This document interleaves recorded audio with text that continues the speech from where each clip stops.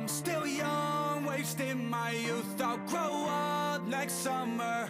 I'm back on those drugs I quit. I kept my dealer's number. I'm still young, wasting my youth. I'll grow up next summer. I'm back on that girl I quit. I should have lost her number. Welcome back to 24's podcast, best video gaming sports podcast on the entire internet. Late ass podcast once again. I gotta get out of the habit of doing all these fucking late ass podcasts, but I'm back. It's like 12:19, late podcast, later than like almost all of my other podcasts. But you don't care how late it is. You want the good stuff. You want the podcast. I'm back. Sports day after a video game day. I'll get into that kind of at the top of the podcast. What do I got for you today? Let me look at my journal. Like, I don't have all this stuff planned out. Yeah, I got, as the title of the podcast says, the debacle with Jane Slater. We'll probably open with that. Get into some free agency news that happened over the last couple of days as well. Some pretty important stuff. Also, what else do I got? Oh yeah, Cynthia Freeland's mock draft. I usually talk about certain people's mock drafts. This is her first of the year. I'll get into mock draft analysis and all that good stuff. Ladies and gentlemen, right here, 24 the body ass. I'm still young, wasting my youth. I'll grow up next summer. I'm back on those drugs I quit. I kept my dealer's number. I'm still young, wasting my youth. Let me stand up. I ate way too much food before getting on the podcast, and now, I'm fucking feeling it. Oh my God, I feel sick. Jesus Christ. Stand your ass up, 24. Get up.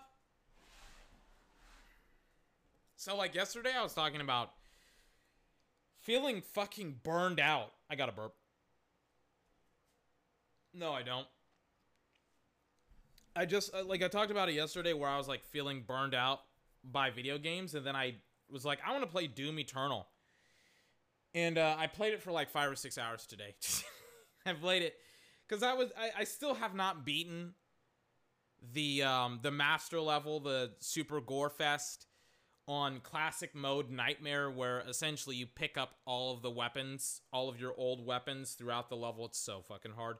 Where am I? I'm in this, like, room where, like, there's a Doom Slayer plus, like, a whole bunch of cacodemons and, like, the green, what are the demons in Doom Eternal? I was such a nerd for this almost a year ago. Demons in Doom Eternal. It's like there's one with, like, two like arms. Is it the Archvile? No. There's no way that's the Archvile. It's weirdly enough not on the wiki.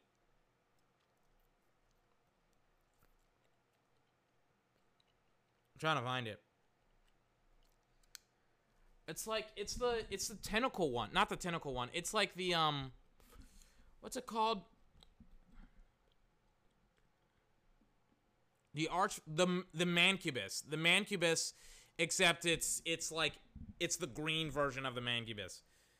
Like I've been like there's also the cloaked rhino pink demons, and then there's like a Doomslayer, and I'm in like a claustrophobic room.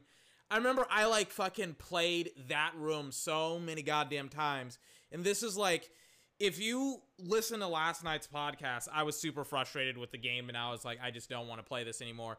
I like changed it from classic to like regular Super Gorefest or Super Gore Nest, excuse me. And I beat it pretty quickly. I spent like over an hour trying to get through one section, one alleyway. I shit you not.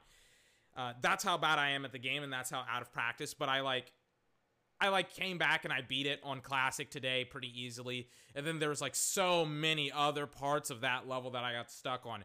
I got stuck on the electrical room with the Marauder. There's like 2 Marauders in this one level. And it's like one is in a room where you cannot fucking see the Marauder at all. It's like a it's like a sauna. There's like steam all over the place. You don't know where the Marauder is. And then it's like the Marauder fucking teleports everywhere. I can't fucking find it. It was terrible. It was terrible. And then I didn't even have the super shotgun. I just got the fucking super shotgun. And the reason why I got it was, how I got it was I fought another Marauder in another tight-ass room that I fucking, like, I mean, it was just a pain in the ass. And I got, like, so frustrated. So fucking frustrated. I was like, if I don't turn off my PS5, I'm gonna smash something. Like, I kid you not, there were so many times where I was just like, I just want to smash my fucking controller. So yeah, that's what I did. I think I got my swagger back, is what the kids would say. Yeah, I'm pretty pissed off with Doom Eternal. I'll take another cool 8+ hours of just not playing it, and then I'll jump right in once again. So, it's kind of what's been going on for the last day for me. We're going to get started here very, very quickly. I talk about the media all the time. Sometimes I, go in on the media for an hour. Other times I go in on the media for maybe less than 5 minutes. I'm not really sure how long this is going to be. It's going to be as long as it needs to take, ladies and gentlemen. So, yesterday, in fact, around Tuesday, Monday, let me pull up the timeline here when she said this. Around Tuesday, this thing starts circulating, right? This thing starts circulating about Jane Slater, the main insider for the Dallas Cowboys, for the NFL Network. She is one of the better trusted sources. I always say, like, I don't trust usually what she has to say in the month of March onward until, like, September, which is like a good 6 months. I'm just like, I don't really trust her. The majority of her information that she gets is from the Dallas Cowboys and not really from the players. And usually once you are in this area, once you're in free agency in the offseason, usually what comes out of information is, usually what comes out of organizations, when it comes to information is usually significantly inaccurate. Or just straight up lies. Like, significantly inaccurate is a nice way to say they're lying. So, what happens is that the way that they get out this, it's not inaccurate, these lies, I mean, I'll just say it like it is, the lies, is they call up their insiders, and they'll sing essentially what will bite, right? And in Jane Slater's, in her case, she'll bite on a lot of stuff. She'll bite on things that are just not true, that just doesn't make any sense. And like especially in COVID-19, she's talking about how I feel or how she feels about certain things. It's like, she already wasn't necessarily in some of these contract negotiation talks about Dak Prescott already. Like, I don't necessarily know how much she's involved with him. I doubt minimally, to be honest with you. And I feel like Dallas, whoever her source is giving her just a bone to pick on or a bone to chew and things of that nature. So I kind of have to say to myself, I'm like, I don't really believe some of the stuff that she says. Most of the stuff that she says from the months of March to September. So, around Monday, word starts circulating because Jane Slater goes on Dan Patrick's show and says that, you may have already heard of it, that Dak Prescott apparently wants as much money as Patrick Mahomes. Or the direct quote, I believe, is he wants right behind Patrick Mahomes' money. I'll play you the quote and we'll talk about it. Here is Jane Slater, NFL Network, on Dan Patrick's show, talking about how much money Dak Prescott wants. Excuse me if I'm not 100% on the up and up on where the timestamp is. I have this, it's a Twitter video, so I apologize if it's not where it needs to be, but we'll listen in. Hold on. Believes that he needs to bear what the market value My bad. It's kind of loud. Is, and they feel like this deal should have gotten done 2 years ago, so your problems with money aren't our problems, it's about respect. So there still is no change from last year and years past, Dan. there has to be some give by both sides in order to get this done. But I truly feel like they want to get it done. And as I was told by a team source, it feels, and their tone kind of went up a bit. Okay, my bad. It's a little bit before that. Hold on. I think this is it. It's like it's a 3-minute video, but I think it starts at like, the quote itself starts at like 2 minutes and then goes on for there. And it's like a quick quote that everybody ran with. Let's listen in. Once again, Jane Slater, NFL Network, on Dan Patrick Show. Like he was their franchise guy. And oh, by the way, last year's money was in the ballpark of Russell Wilson / Jared Goff type money. Now he's looking to be paid right behind Patrick Mahomes, a guy who's gone to the Super Bowl 2 years in a row. Dak hasn't done that yet. So they feel like it's been a respectable offer. His camp believes that he needs to bear what the market value is. And they feel like this deal should have gotten done 2 years ago. So your problems with money aren't our problems. That's kind of the quote. And that's the quote that everybody's run with. Yeah, like 5 seconds of her saying, I think it happened around like the 2:10 mark where she said like Dak's, or that she believes that Dak will be paid Patrick Mahomes money. And it's quick. I'll play one more time and then we'll get into it. / Jared Goff type money. Now he's looking to be paid right behind Patrick Mahomes, a guy who's gone to the Super Bowl 2 years in a row. Dak hasn't done that yet. So that's it. That's the quote. That's the quote that essentially everybody is up in arms about. Everybody's like, well, we can't pay Dak. Can't pay Dak his money. And the issue is, well, there's a lot of different issues. First and foremost, this is I don't know how long she was on the Dan Patrick Show. I would assume not very long. Like maybe 5, 6, 7, 8 minutes, something like that.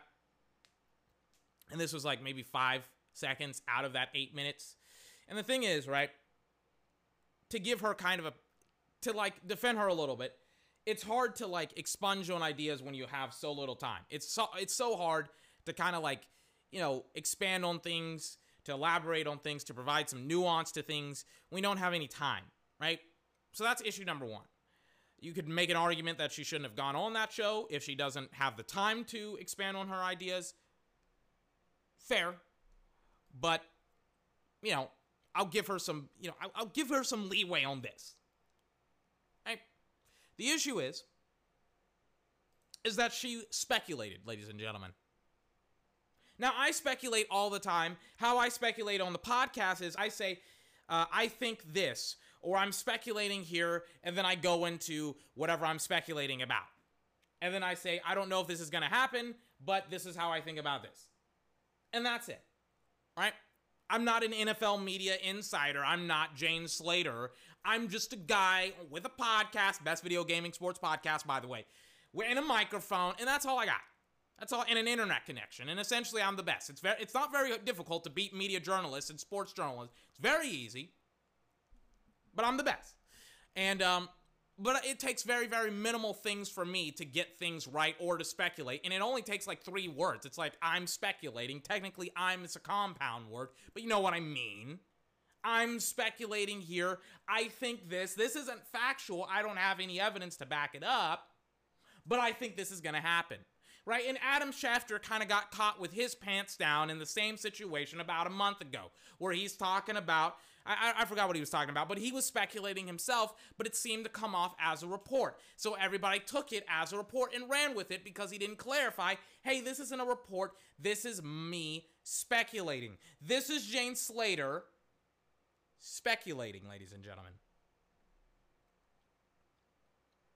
As evident by and this, by the way, that clip happened on Monday. What is this? What is this? This is a Bleacher Report quote saying Dak Prescott is looking to get paid right behind Patrick Mahomes via NFL Network's Jane Slater. So that's Bleacher Report's Gridiron, who quote tweeted, or not even quote tweeted, but quoted that in like some type of an article, right? And then Jane Slater tweeted out yesterday, she's like, and let's not mischaracterize this. That's in line with market value. See my timeline today for more explanation on this context, which essentially the context is for her. I don't even know the context. I've been like making sure that I understand what she's trying to say. And it's just like, she should just say, hey guys, I fucked up. I misrepresented the information that I shared with Dan Patrick. I like it got mistaken as a report. It's not a report. It's just my opinion. It's just me speculating. Boom. That's all you would need to do. I don't understand why people in the media are just like so boneheaded and so hard-headed about some of this stuff, where it's just like, if you just admit that you fucked up, it's like, I wouldn't have even been talking about this. But because you did, I now got to talk about this. And because you didn't admit guilt, now I got to talk about it. I'm not letting you get away with this, Shane. I'm not letting you get away with this. This is everywhere. This was the lead up to Undisputed. This is the lead up. So she does damage control on Tuesday.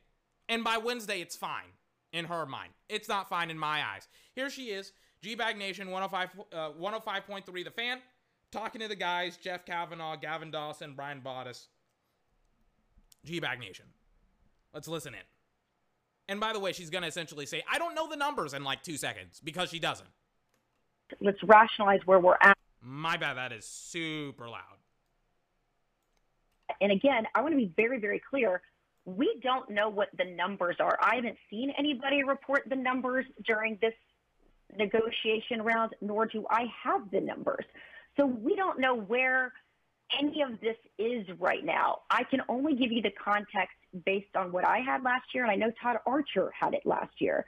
So we've got to assume that it's going to be somewhere around there. We also know that the Cowboys have until March 9th to... Okay, so she essentially and I got to cut her off here. So she knows that she fucked up. That's why she went on G-Bag Nation. That's why she said, like, we don't know the numbers. Like, of course we don't know the numbers, right? She doesn't know the numbers.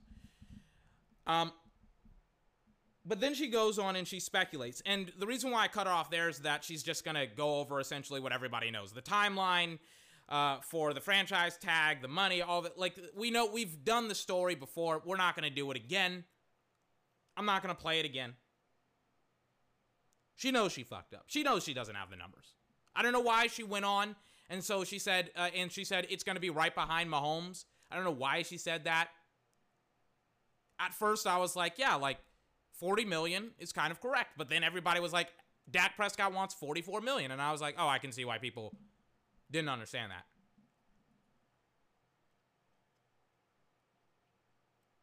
The thing is, right? Simple, just not even slips of the tongue. Just like simple, just not clarifying statements leads to significant, like, clusterfucks. And I always get on the media for, like, the smallest details. I always get on the media for, like, fucking up on the smallest things, right? Because, excuse me.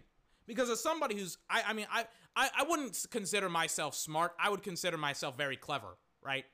Very, very clever. I'm like a fox. Maybe not like a dolphin. Like, a dolphin's smart. Fox is pretty damn clever. I'm a foxy person. As somebody who, like, understands the nuance in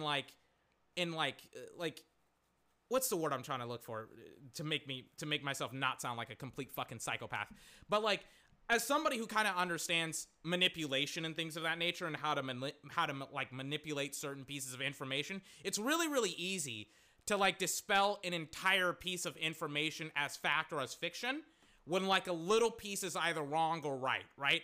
Like, if I tell you a story about something, like if I tell you, like, a story about me and another person, and it comes out that a little bit, it's like two truths and a lie except in reverse, right? It's like 3 lies and 1 truth. And you know, and you believe that 1 truth because you're like, oh yeah, that happened. This story with this other person happened, or not the story, but part of the story happened. So you're likely to believe the entire story, even though you don't have confirmation that the entire thing happened, right?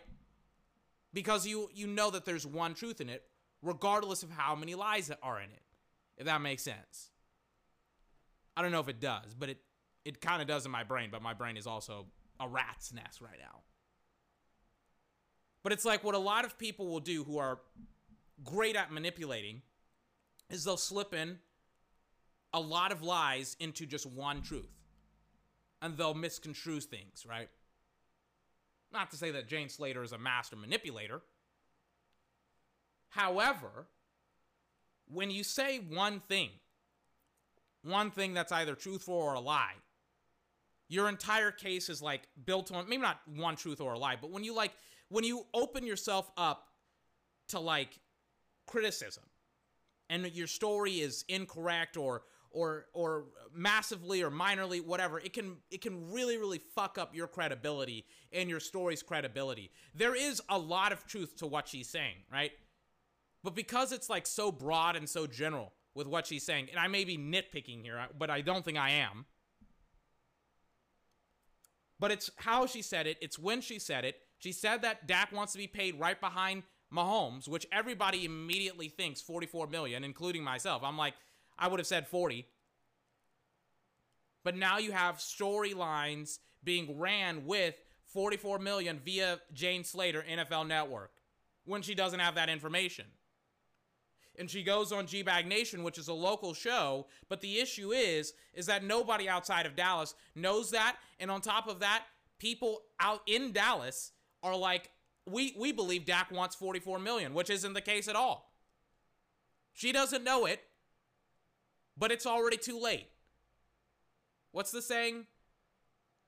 A lie spreads across the world before the truth even has a second to wake up or something like that. And that's what happened. Like her very, very small misspeak or misspoke, whatever you want to call it, literally is like front page news. It's headlined via Bleacher Report. It's on Undisputed. Probably was on First Take if I dug a little bit on it. I don't really care that much about First Take, but it was on like one of the most popular sports shows this morning. You know what? Why am I being so fucking lazy? Let me take a look. I think it wasn't. I didn't see the full show. But if it was on the show, it should be in the highlights, but I doubt that it was. But it's like, listen, man, it's ridiculous that an insider has to maybe not speculate on things, but like not clarify that they're speculating. And they are like Jane is one of the most reputable sources within the Dallas Metroplex when it comes to the Dallas Cowboys. Oh, no, it is. No, First Take ran with it. It was like, they didn't run with it, excuse me. It was like one of their secondary stories or whatever. But even it was on their show. Rob Ninkovich, Stephen A, and Max. Here it is. And it's like, I get it. She fucked up. She didn't mean to do it. But it's like, again, it's like the thing that irks me isn't like, again, if she just said, I fucked up, I apologize, I wouldn't be talking about this for the last 10, 15 minutes. But the fact that she wants to pretend like it's not that big of a deal that she fucked up, it's like, Jane, it made front page news today.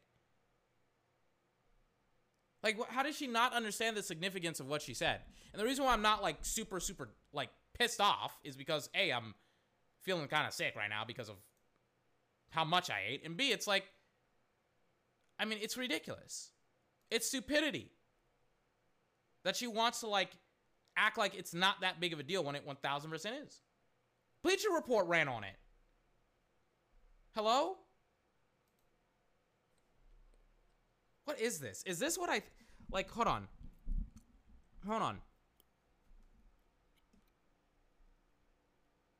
And it's like, she went on the NFL Network literally yesterday as well, and it's like Andrew Siciliano, right? I have also the fucking video of when she went on the NFL Network and tried to correct the record. But it's like literally Andrew Siciliano is looking at Jane Slater, licking his chops, expecting her to say Dak wants Mahomes level money on the NFL Network. Right? Because she works for the NFL Network and she did it for free on DP's show, Dan Patrick's show. Let's listen in. Let's take a gander at what Jane Slater has to say here. Even some of these fucking videos I haven't looked at again. I'm interested to see what she's gonna say. Let's listen again. And this is, I think, a couple of hours before she went on 105.3 The Fan. So she really had her quotes down, her speech down, her rhetoric down when she went on 105.3 The Fan. Jane Slater, NFL Network, NFL Now, or something like that. I don't know. Look, I think Let me turn it up because there's like literally nothing. I can't hear her. I don't know what's going on. We're all looking for any morsels or any. Look, I think we're all looking for any morsels or any nuggets. And here's what I will tell you, because I've now covered the storyline the past 2 off seasons. I just checked with one of my team sources, and I've been told that Stephen Jones and Todd France, Dak Prescott's agent, have been talking. When I asked them to characterize those talks, I was told they've been good talks. What? What?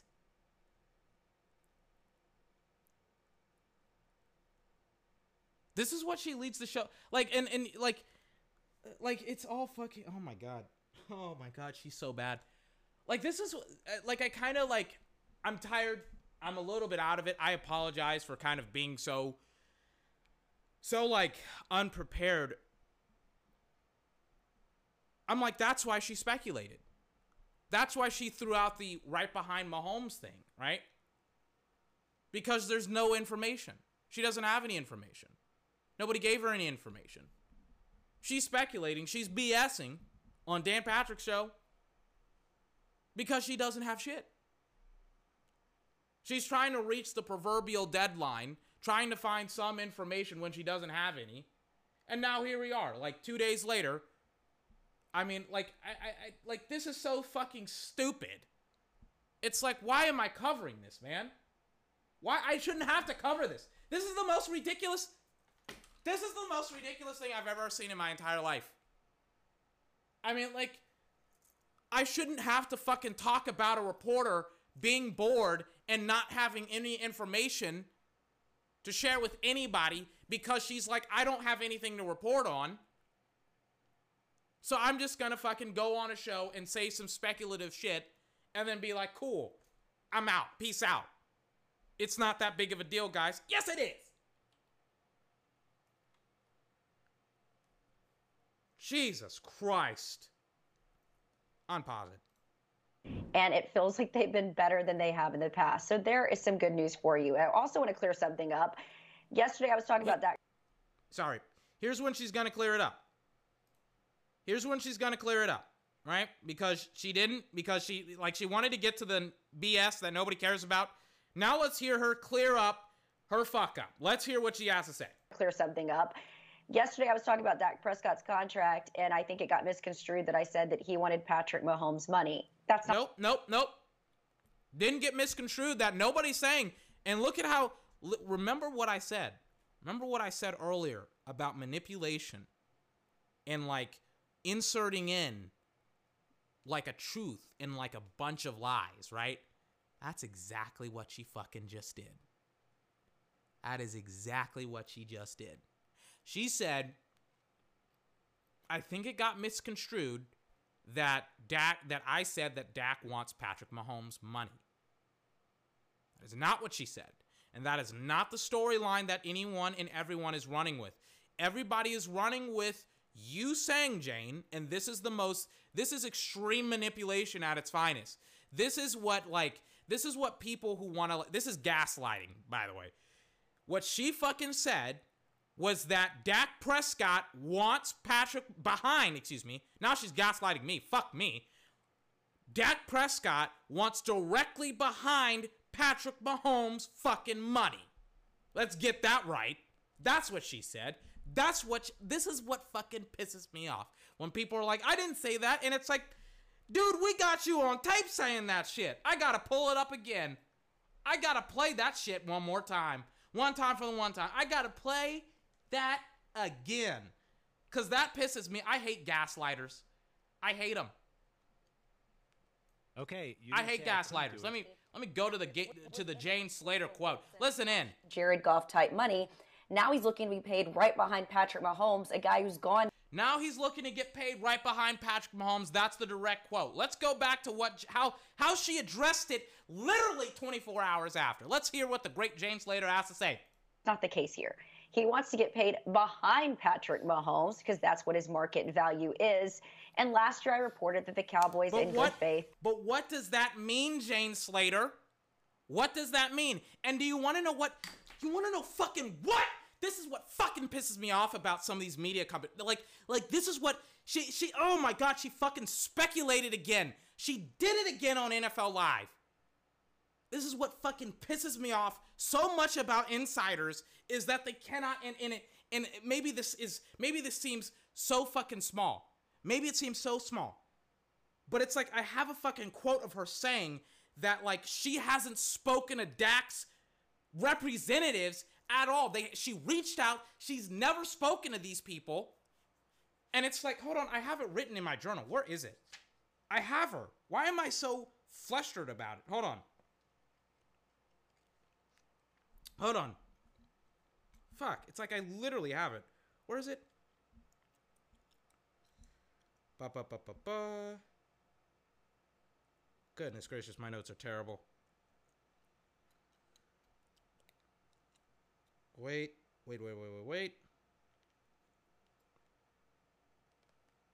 Oh, I have it. Sorry. It took me a long time to read my very, very sloppy notes. But she, like, literally says it. I now have the fucking quote.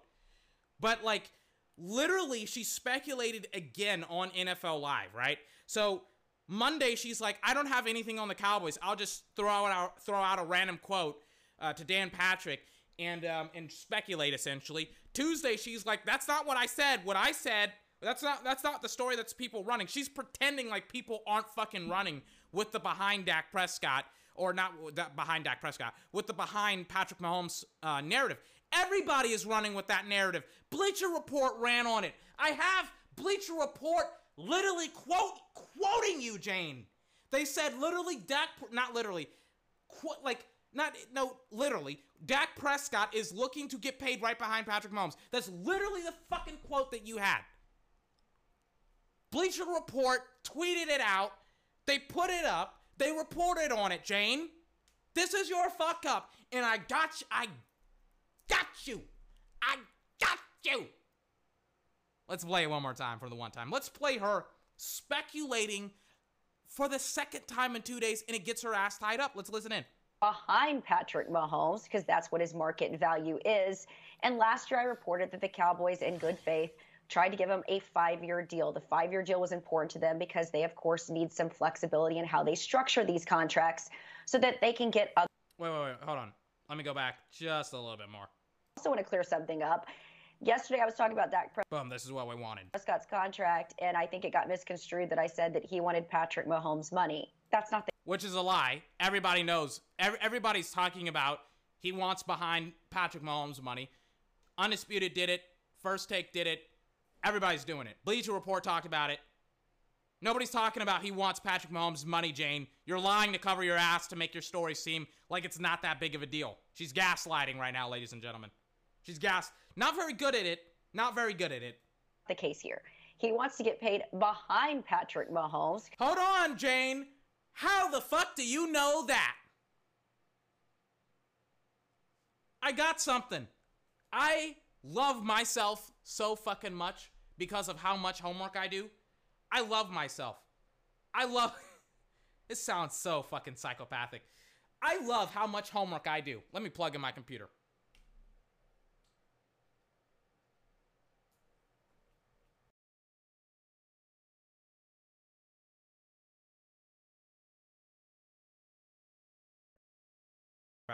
Sorry about that.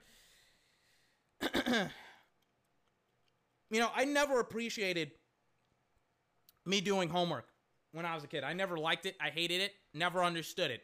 But boy, do I love doing my fucking homework and having it just be so fucking rewarding.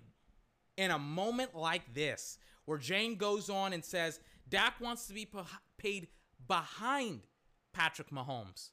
Listen to what she said literally the same fucking day as she said Dak wants to be paid behind Patrick Mahomes. Listen to this shit. Dak has been at the facility rehabbing almost every day. Now, full disclosure, I tried reaching out to Dak. I tried reaching out to some other people to get a sense of, okay, what exactly is he doing? Like, give me a sense of where he is in his rehab. I wasn't able to get that from anyone. She wasn't able to get back on anyone on his injury. Plus, probably, to be honest with you, now this is me speculating, plus probably his contract situation. Because do you want to know what? And this is me speculating, but this is me logically speculating with some, you know, with some things here and there. but I'm not going to report this out like this is a report. But she probably hasn't spoken to a Dak representation, somebody who represents Dak in a very long time. She probably doesn't have a good representation with Dak's representation, or not a representation, a good relationship with Dak's representation, because she only needs to have a representation with the Dallas Cowboys front office. She didn't speak to Dak. She doesn't know. I don't know why she perpetrates like she knows. She can't even get an actual update on Dak's injury from Dak's own representation and the Cowboys. Who got, like, I can't remember. Like, it may have been Brian Broaddus or somebody. Apparently Dak is now off of crutches, off the boot, and he's now, like, running. How hard was that? That was reported today, by the way. How hard was that? She can't figure that out? She's an insider and she can't figure out basic stuff? What? Huh?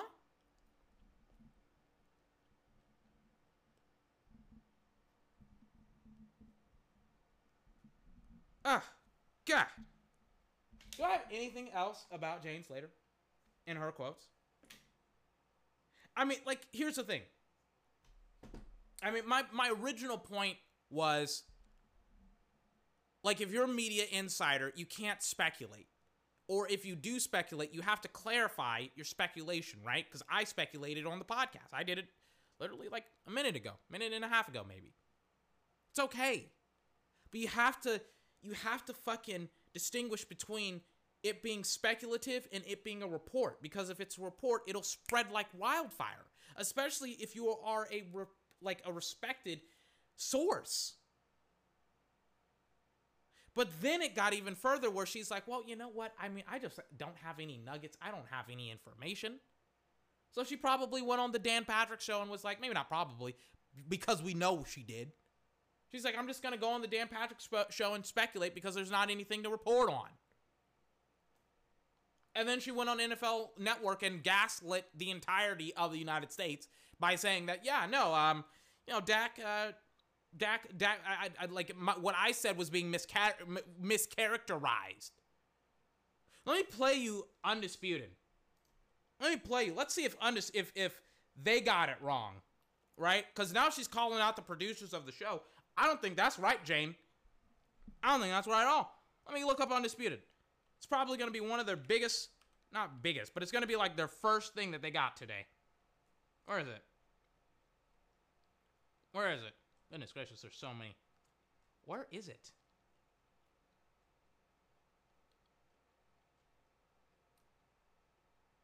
Hold on.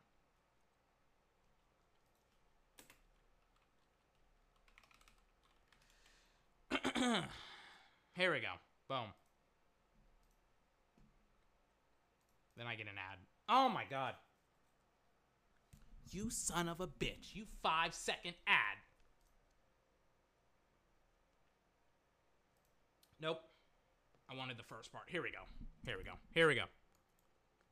Nope. Fuck. That's another Dallas Cowboy video. Where is the video where they're talking about Dak wants right behind Patrick Mahomes? I literally have it. Where is it? Here it is. Boom.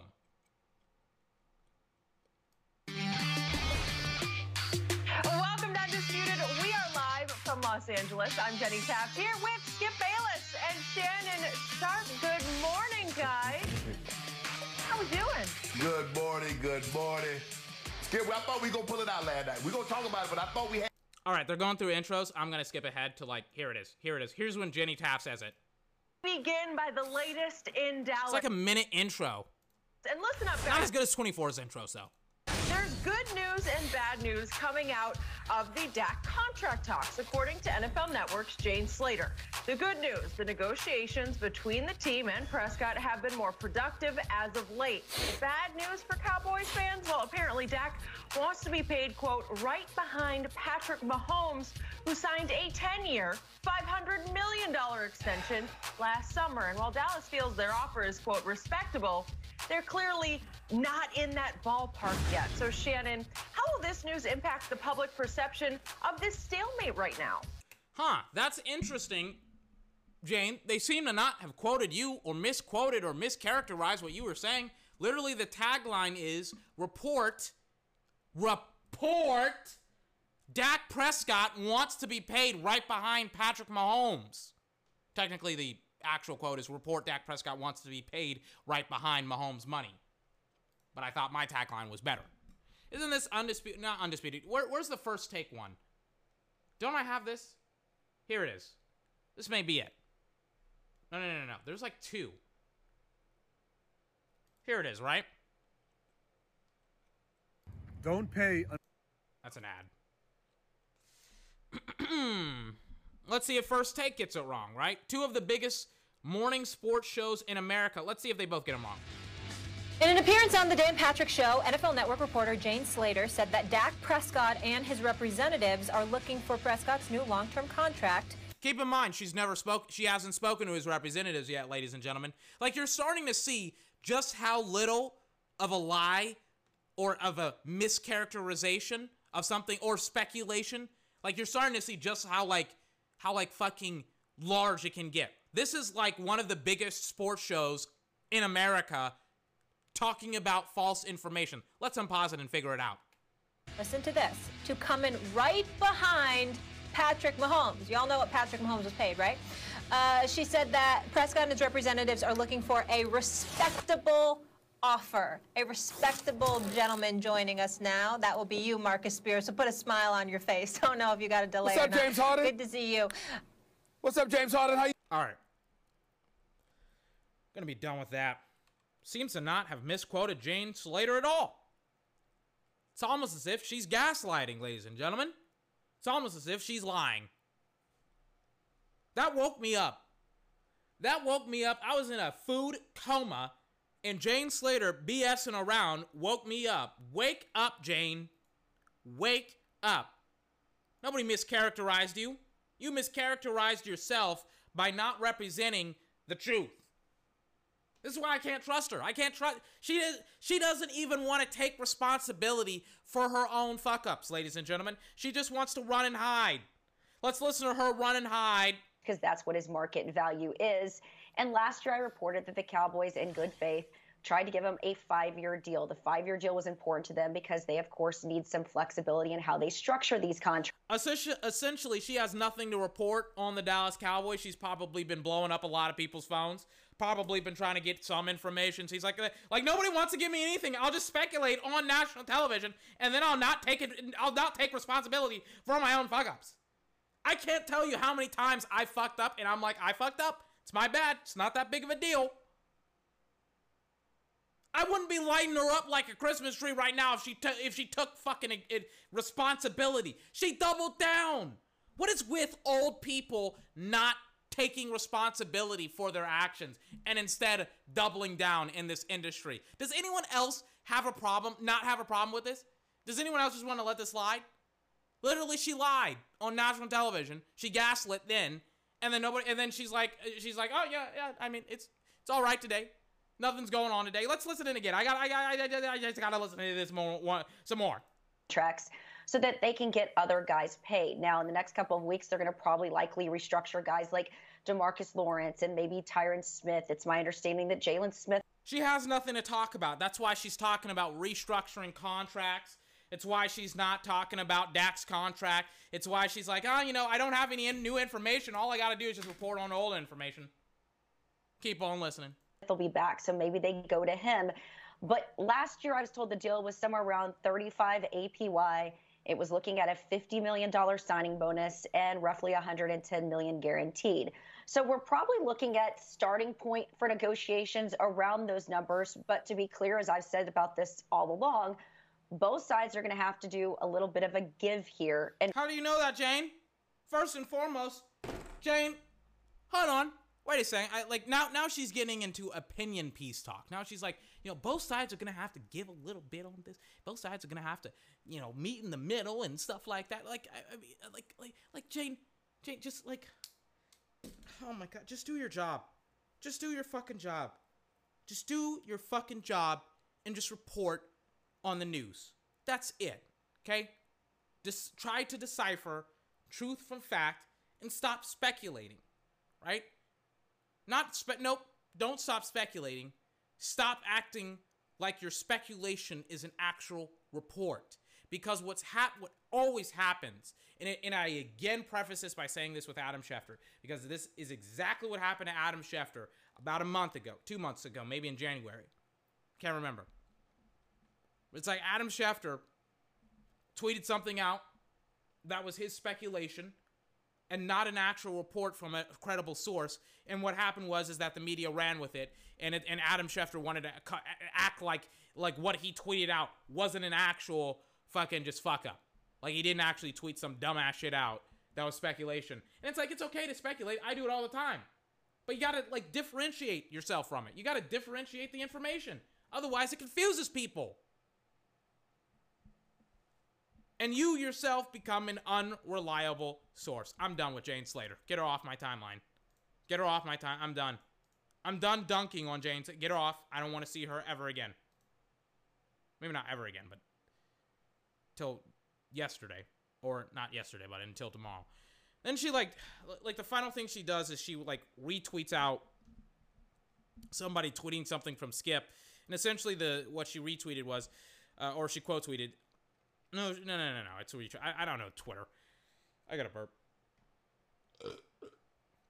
Excuse me. What essentially, it was from somebody. What they essentially said was, so does anyone ever listen to what Slater actually says, or do they just take the subject matter and create a narrative no one has ever spoke? When did $44 million become a thing? And then now she's so stupid. Maybe not stupid, but she's clever in the sense of her ability to gaslight.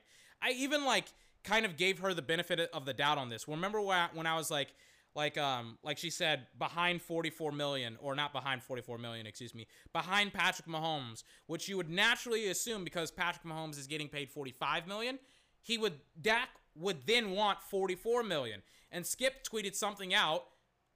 As much as Skip, I don't like Skip Bayless at all. Like, even he's kind of like, if he's getting the information from Jane Slater and not knowing that she's so fucking just, like, irresponsible with this information, like, he even was like, yeah, like, I would say good luck to any other team. This is him. I would say good luck to any other team that's going to give Dak Prescott $44 million a year. He can't live up to it because he's not the guy. More on Undisputed, blah, blah, blah, blah, blah, right? And it's like this other moron tweets out, like Slater didn't actually say that. And it's like, yes, she did. She did. That's the thing. And it's like, I don't understand this weird ass lack of responsibility take that people are having with Jane Slater. I don't understand, or that she herself is having, and nobody is like holding her responsible. She said some dumbass shit and it literally circulated in the media. And now Skip, do you want to know what he's going to say for like the next couple of months? Dak wants $44 million. Because of Jane Slater. And now you're going to have fans saying, Dak wants $44 million. It's like, no, he doesn't. You don't know that. Jane Slater didn't know that when she says it. I just played you the quote. I just played you the audio. She said she doesn't know. Where is it? I exited out all of my tabs, all of my Jane Slater tabs, all the stuff that I have. But I mean Safari has a great feature where I can just press on my tab button. Where is it? Where's it? No, I didn't even delete it. Excuse me. I deleted a bunch of tabs from Google Chrome. Why do I have so many internet browsers open? Here's Jane Slater saying that she no. Here she is saying that she doesn't know the information regarding the contract negotiations. Let's rationalize where we're at. And again, I want to be very, very clear. We don't know what the numbers are. No, Jane. Not we. You don't know the numbers. I don't know the numbers because I don't have Dak Prescott's cell phone. I don't have his agent's cell phone number. I don't have Jerry Jones or Stephen Jones' cell phone number. I don't have any of these people's cell phone number. I don't have the details. We don't know I don't know the details. You don't know the details. You don't know the details. The only difference is I'm not paid hundreds of thousands of dollars to not know the details. You're paid to know the details. I'm not. I'm positive. Seen anybody report the numbers during this negotiation round, nor do I have the numbers. So we don't know where any of this is right now. Then what? Then, like, what the fuck is wrong with you? Why the fuck would you say that he would want right behind Patrick Mahomes money when you don't know the fucking numbers? Like, every single time, and I feel like we're circle jerking right now. We're going in a fucking circle right now. But it's like, why would you say that? Why would you go on a nationally syndicated broadcast when you know that the contract talks with Dak Prescott are contentious, that everybody has a fucking opinion about it, that you know that this is gonna get fucking traction? Why would you go on the show and say that dumbass shit when you don't know the numbers? You don't know. And then you tried to lie about it today and gaslight people up yesterday after you fucked up on Monday. We don't know the numbers. I don't have the numbers. I don't know the numbers, according to Jane Slater. Then how the fuck can you be so confident on all these other shows and report that you know the numbers? That you know that contract talks have been going well because of sources.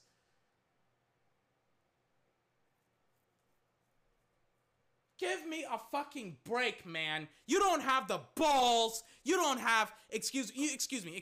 Let me use the girl metaphor of you don't have the stones, you don't have the balls to stand by your convictions. Or at least to come out and say, hey guys, I fucked up. Let me give you the female. This is Women's Month. I feel like I'm women bashing right now. This is Women's Month, right? Women. What's March? Is it Women's Month? I don't know. I'm not up to date on these types of things. Is it Women's Empowerment Month? Tay-Tay tweeted something out about it because somebody was talking shit about her on some dumbass Netflix TV show. What's it called? Is it Women's Month? Is it just Women's Month? Women's History Month. Okay. My bad. Happy Women's History Month, by the way, ladies and gentlemen. Especially all the ladies. Happy Women's History Month. But it's like, you know, like, I mean, like, oh my God, like, put on your big girl panties and fucking take responsibility. Just do that. Stop casting blame. Stop acting like people misquoted you. Nobody misquoted you. Stop straw manning. I know these tactics. I know these debate tactics. I was in speech and debate in high school. I wasn't very good at it, but it taught me a lot. I know straw man arguments. I know manipulation. I know how to insert one truth into like a dozen lies. I know all that stuff, Jane. Stop gaslighting. Stop BSing. Take responsibility. I'm sick and tired of people BSing. I'm sick of it. Get her off. I'm done. I'm done with Jane. I'm done. Get her off. I don't want to see her face. I don't want to see anything I don't want to see another Jane Slater quote for another 24 hours. I don't want to see. I don't want to hear it. I am irked with Jane Slater. By the way, I'm not going to be coming back on the podcast tomorrow. Technically on Thursday. Taking a break on Thursday. I think I led at the top of the podcast. But I'm not going to come back on the podcast on Thursday, which is technically today, but this is technically Wednesday's podcast because I was late. I'm done with Jane. I just cannot stand that lady. I just cannot stand that lady. But do you want to know a lovely lady that I can't stand? Cynthia Freeland. Absolutely fantastic, spectacular woman. Cynthia Freeland. Fantastic. I saw her draft, her mock draft. Oh my God. Is it fantastic? It's my favorite. I love it. I love it. And you know what?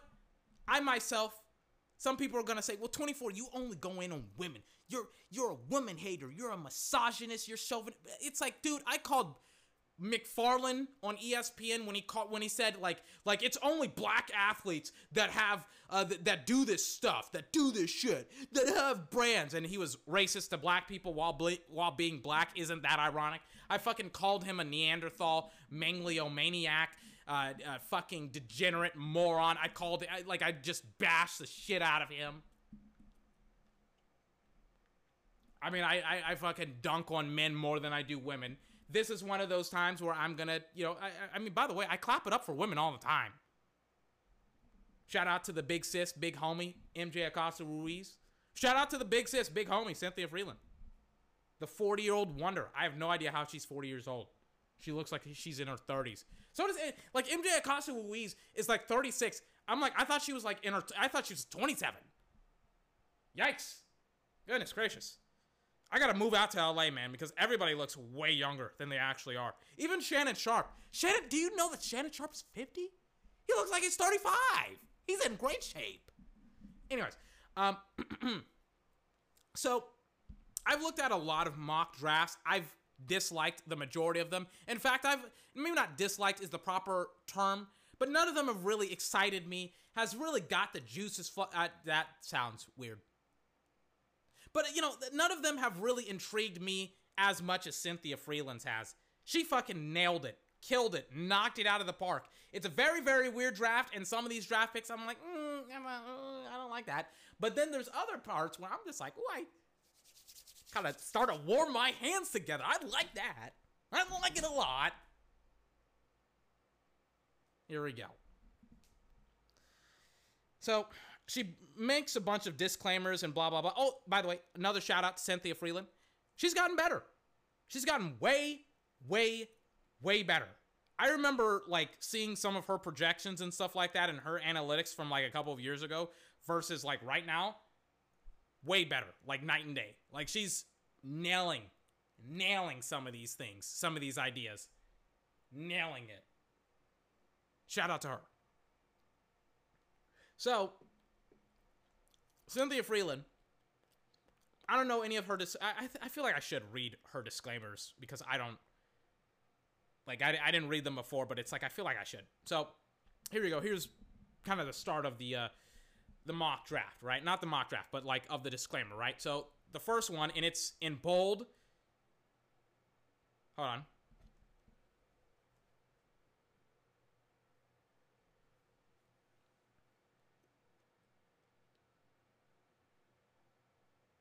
Hold on. Cool. All right, my bad. I was like, I accidentally unplugged my second monitor. But excuse me, it's in bold. The disclaimer is in bold. And it has all caps in some words, like not and actually do. So the sentence that's emboldened is, I am not, and it's bold. I am not attempting to predict or divine what teams will actually do on draft day. For this particular file, the model considered current rosters, the overall market of potential free agents, and 2021 draft prospects. How exactly? Well, here's how my mock works. This is, again, Cynthia Freeland. I use my draft prospect model explained at the top of this article to create a numerical value for each player. These ratings can be compared across years.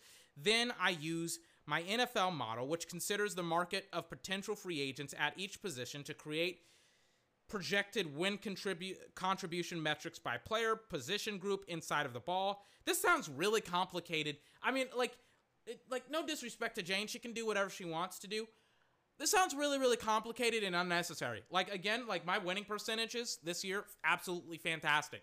I mean, what was it? I have it on deck. I wrote it down in my journal. Where is it? I have my winning percentages somewhere in like one of these more recent articles, or not articles, but like entries into my journal. Where is it? Hold on. Yeah, I had 178 success rate. Not 178 success rate, excuse me. 178 correct picks over 78 losses in the regular season. 69.5%, 53% success rate. Record in the playoffs, I had 10 wins, 10 correct picks, 3 incorrect picks. Grand total of 76.92% success rate, and then 188 wins, 81 losses, 69.88% overall. Playoffs and regular season. Cooking, ladies and gentlemen. I don't have whatever this is. I don't have it. I was fantastic. I was fantastic. Like, this year was fantastic for me. Continuing forward with her article.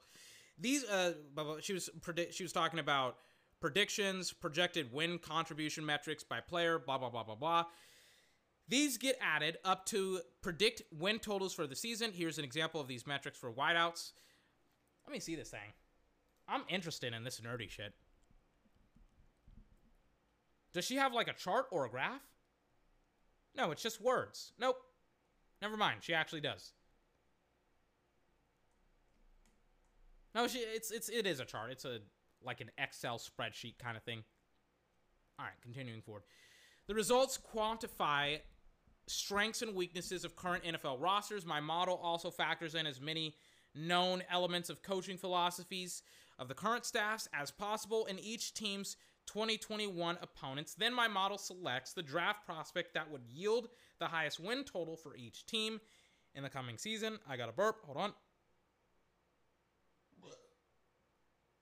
Excuse me.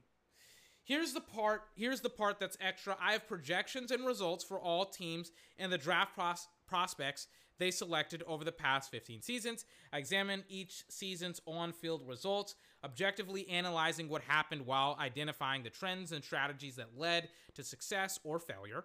I also ask coaches, front office executives, and even players to help me understand why results occurred. These subjective inputs help shape the results, meaning the model gets smarter each season, which definitely explains why her models have been getting way smarter. I will say that. And again, it ties back into what I was talking about, where I'm like, wow, like some of this shit seems like kind of correct. Continuing forward, there are a lot of real-life efficiencies that could be realized via draft pick trades. I can't help but to note them in certain cases. Still, for the sake of this particular mock, I did not allow for trades. If I worked for an individual team, an analysis like this could aid in creating a strategy for identifying potential trade partners. A little bit more into that later on, as well as vulnerable spots where other teams are most likely to scoop up particular players, especially given free agency. This is really, really important, what she just said. The whole, like, scoop up particular players and trade partners is exactly why I do mock drafts, and why I don't even like to refer to them as mock drafts. I refer to them as just simulations and simulators. So that way I can understand what's going on within, you know, with like what essentially is going on within the mock draft. Who are the most coveted players within these simulators? And I do it via multiple different simulators. I talked about doing it for like 6 hours at one point in time, right? Just to kind of understand like the majority of the players in the first like 6 rounds for the Dallas Cowboys, trade partners, players that they should select and things of that nature. And it's kind of like, it's helped me look at the draft and be able to like determine like, okay, this is where this player should go. This is where that player should go. Things of that. Like, she's on the money. Like, I remember, I think last year or the year before, I bagged on Jane Slater a lot. Not Jane Slater, excuse me. Cynthia Freeland. I bagged on Cynthia Freeland a lot. Bagged on her. And now it's like, I'm not going to lie to you, man. I really, really like what she's doing. I like what she's saying right now. I like it a lot. Again, shout out to the big homie, Jane Slater. Finally, another change to this year's mock is a real refinement of how the on-field computer vision weighs on the predictions. Normally, it's a huge factor as a prospect's most recent season-long on-field performance is the most valuable ingredient.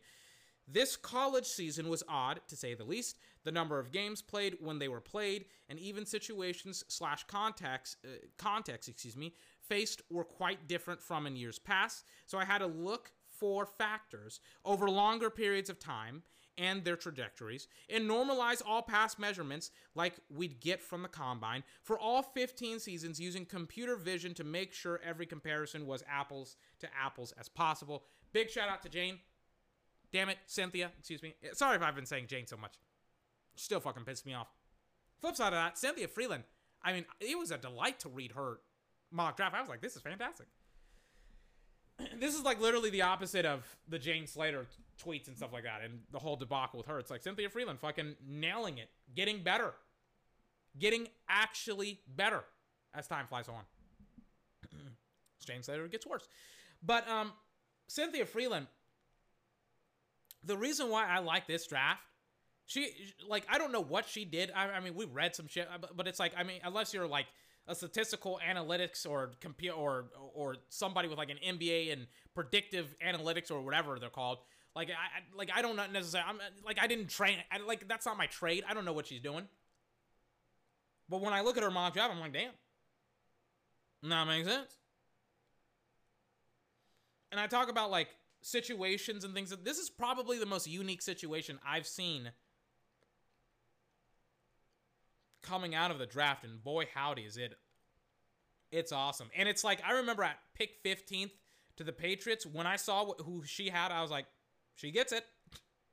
Like some of these other picks, I'm like, you need to go back and look at your model, Jane, or not Jane, Cynthia. Damn it. Sorry, Cynthia. You need to go back and look at some of these damn like players again, because I'm like, I disagree with some of these players being picked there. I'm like, she fucking nailed it at the top, and her model's got a lot of work to do, Cynthia. But boy, howdy, do I like her fucking, her top 10. I like it a lot. Some of them I don't like, others I do. So, again, her model is based upon winning games, not necessarily about building for the future and things of that nature, as far as I understand it. Trevor Lawrence is the first pick going to the Jags. That's very, very expected. And then you have Penei Sewell going number 2 overall to the Jets. Not a quarterback, not Kyle Pitts, not even a wide receiver, ladies and gentlemen. An offensive tackle, best offensive tackle in the draft, Penei Sewell. 2nd overall.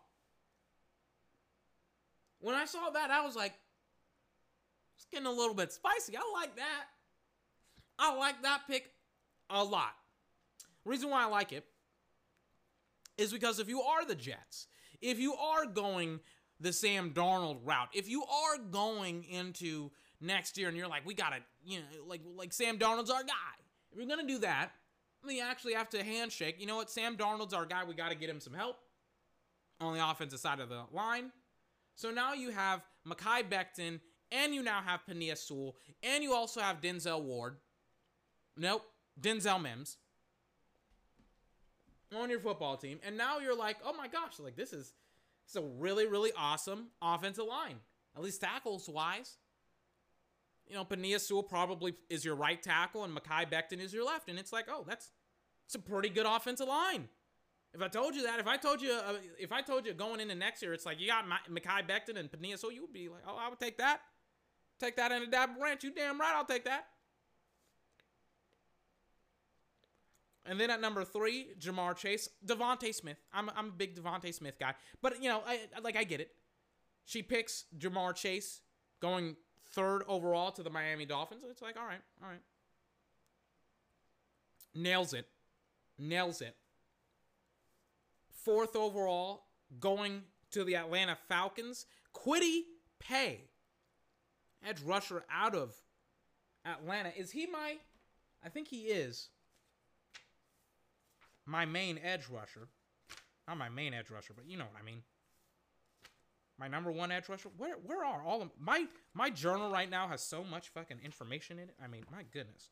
Where are my players? I literally did this like a couple of days ago. Where are they? Oh my god, like I have so many pages of just information. Yeah, Kwity Paye is my number 1 edge rusher, and she perfectly selects him. It's like, yeah, going to Michigan. Micah Parsons is another guy that you could have gone here. You could have also have gone a corner here. I mean, you know, you could have gone a lot of different directions. I like Kwity Paye out of Michigan going to Atlanta. And again, if you believe in Matt Ryan, you get Kwity Paye, and you already have 3 wide receivers on the offensive side. You get Kwity Paye, you have Calvin Ridley, you have Gage, you have Julio Jones. Still awesome, by the way. He was just a little bit hurt this year. It's like, oh wait, let's help out the defense. Let's pair him up with I think his name is Grady Jarrett. I think that's what his name is. Their defensive tackle, one of the best in the NFL. Let's pair him up, Grady Jarrett. Let's go play football. I'm like, I like that. Cincinnati. And then this is, I mean, goodness gracious. This is when I was like, oh my God. Cynthia, don't do it to me. Stop it. You're too good. Rashawn Slater to the Bengals. I can't even be mad at it.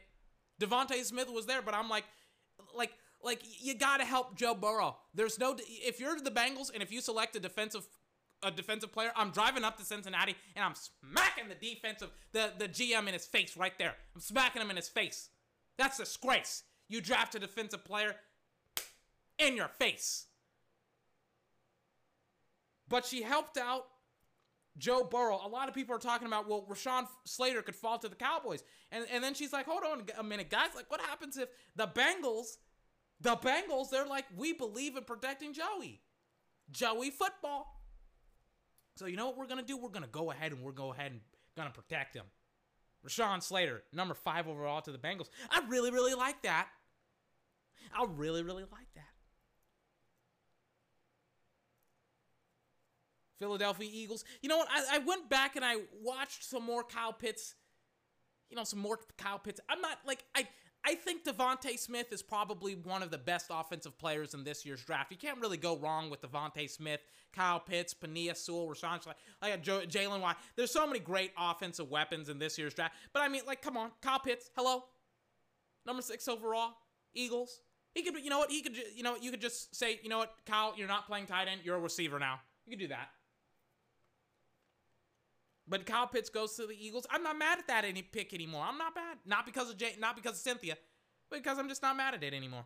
It's like I went back. I'm like, yeah, like I got to ease up off of Kyle Pitts. He's an awesome player. Number 6th overall to the Eagles. And then the Detroit Lions, they do something that I was like, oh my goodness, Cynthia. Oh my goodness. You dirty rascal. The Detroit Lions, they get Micah Parsons. I was like, hold on, Chase. Oh, my God. I was like, I mean, she's speaking my language. And my language is the draft, ladies and gentlemen. Absolutely speaking it. As if it was like from a gift from God above. She's speaking my language. Oh, my God. Micah Parsons. I was like, I may have to get down on one knee and propose to this mock draft. Sweet baby Jesus. They already have Okudah. They need help at that position. He's one of the best defensive players in the draft. You could have gone Owusu-Koramoah here as well. Really, it's like, to me, they're close. I think Owusu-Koramoah is just better as a football player because I think he can do way more than Micah Parsons. But at the same time, Micah Parsons is an absolute manimal. And oh my gosh. And then it's like Carolina steals Zach Wilson at number 8. Perfect position. And then it's like at 9, she perfectly, and this is what like fucking just got me as giddy as a schoolgirl on prom night. She fucking went and did exactly what I've been saying for weeks. Carolina drafts Zach Wilson, a quarterback, at number 8 overall, and then the Denver Broncos draft Justin Fields at number 9 overall. All these mock drafts are like, Denver and Carolina, they're going to get a cornerback, or they're going to get 2 cornerbacks. And it's like, no, like they need a quarterback. They suck. Jake Tapper does not want to draft a corner or a linebacker. He wants to draft a quarterback. He wants to get a QB. And she's got the 2 big dogs getting 2 big dogs. Zach Wilson, Justin Fields. Now, I'm not in love with what she did with the Dallas Cowboys. I'm not a big fan of Gregory Rousseau. Not a big fan. Not a big guy. Gregory Rousseau. In fact, he's like my 5th edge rusher. I have Azeez Ojulari as my 2nd. Joseph Osai, Jalen Phillips, and then Gregory Rousseau. I would have drafted Patrick Surtain. I don't like where she, this is kind of when the draft starts to fall off the wheels a little bit. Number 10 overall, Gregory Rousseau. But boy, do I love those 9. I mean, just such a fun 9, a fantastic 9. And then she fucking just absolutely nails it with some of these other picks. Let's continue forward.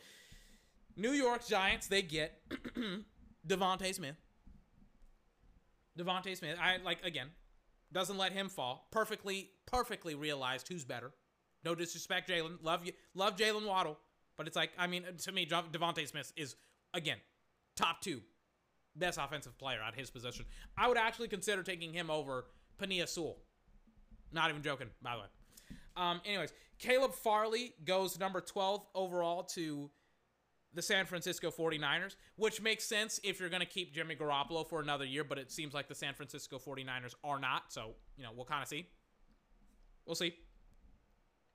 The Los Angeles Chargers. They get Jalen Waddle to pair with Keenan Allen and Mike Williams, and oh, sweet baby Jesus, Justin Herbert has another awesome, spectacular, ladies and gentlemen, weapon to use. Jalen Waddle. Oh my God, Jalen Waddle may be the best player on that team. One of the best players on the offensive side of the football. If he gets drafted to the Chargers, which I highly doubt it.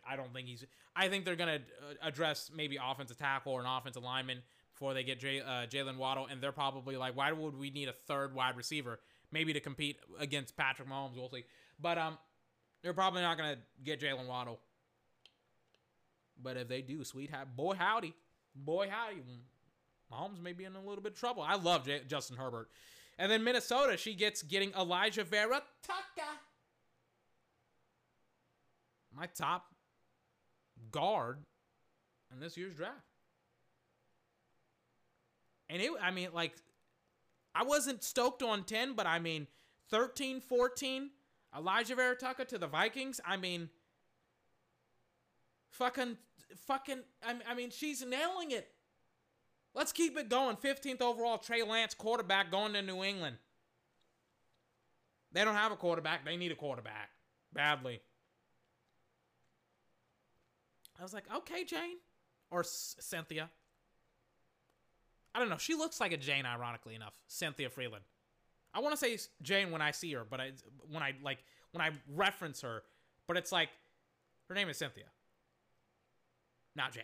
But she does look like a Jane. But 15th overall, Trey Lance to the Patriots. That's an easy pick.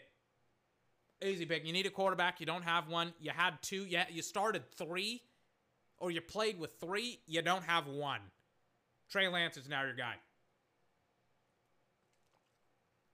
Awesome pickup. And then the Cardinals get some offensive line help. Christian Darrisaw out of Virginia Tech. Help out Kyler. Jesus H. Christ. He needs it. The Raiders, the Las Vegas Raiders. I don't know what's going on. I don't know why she has so many edge rushers coming out. But she has Jason Away out of Penn State going to the Raiders. And then she has Jalen Phillips, my third edge rusher, going to the Dolphins. I'm like, Cynthia, damn it. Not Jane, Cynthia. Excuse me. I'm liking it a lot. I like some of these picks. I don't necessarily like Jason Away to the Raiders, but,